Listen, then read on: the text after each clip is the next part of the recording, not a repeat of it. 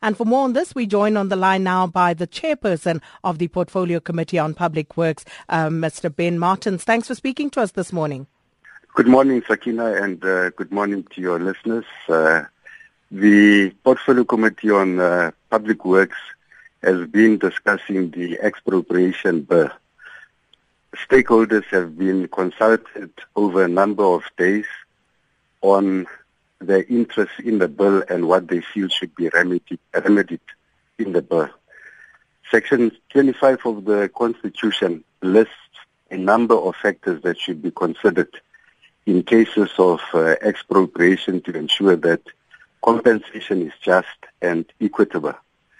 So these are the factors that the committee is presently engaged in to ensure that expropriation only takes place in cases in the interest of public interest and public purpose.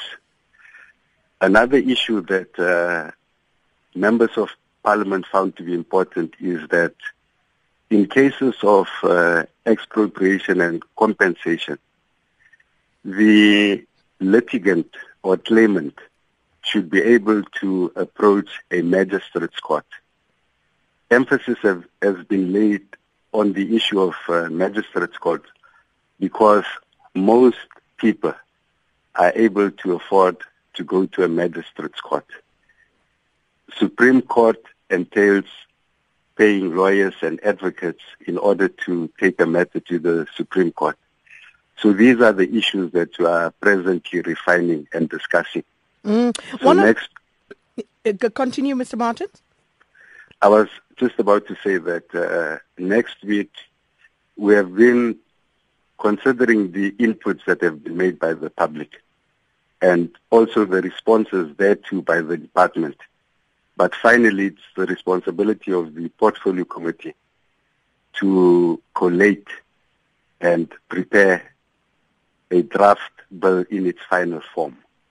So this process continues next week. And then, some red flags have been raised. You've answered the one about the right to approach the courts. The Institute for Race Relationships, they've raised a flag around the powers that this gives to the Minister of Public Works, and they say it's too broad. Have you noted that concern?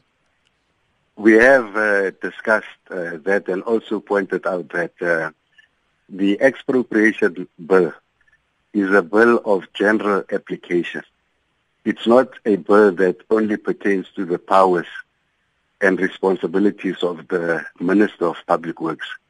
It will also empower other ministers from other departments and also local government to expropriate, but there are general principles to be followed in the expropriation and compensation process. And then, so those issues are issues that we are busy discussing and refining. Deputy Public Works Minister Jeremy Cronin, now he's reportedly told Parliament's, your Portfolio Committee, that a clause in the expropriation bill which allows the state to expropriate land without having to compensate owners at market prices should stay as is. What's the committee's position on this one? The committee, and I would like to believe, and I'm sure that the department, the general principle that everyone has to follow is contained in Section 25 of the Constitution. That's the highest law of the country. And that prescribes that in cases of expropriation, it has to be just and equitable. So those are the two cardinal factors that have to be considered. There can't be any situation where a person's property or a community's land is expropriated and the factors of just and equitable are not considered. So that would be a very difficult, those would be very difficult principles to circumvent.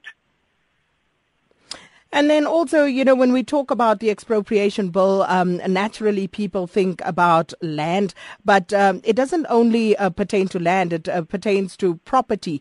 But what is the definition of property? Because it goes on to say they may take property of any kind, that is any organ of state, for any reason that can be described as a public purpose or in the public interest. So what are some of the other properties that could be open to expropriation? As I said a little bit earlier, there are various departments. There's the Department of Land that obviously deals with land in the main.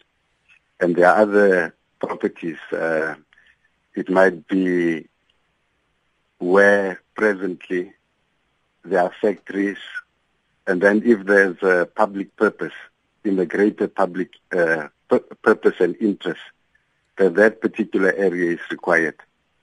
Then the state, local government or provincial government would put in place measures to expropriate that.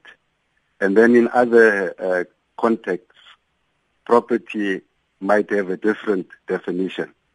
So property has to be looked at and defined on a case-by-case basis. So an entity like a mine could fall into that as well? If it's in the public interest. Let me make an example, perhaps. I have a little plot. I stay in a rural area. And on my plot, people in mining discover that my house is sitting on a mine, a gold mine or a diamond mine. If that mine is developed, it will be in the greater interest of the entire community. So if my land, my house is expropriated, then those factors would have to be taken into consideration.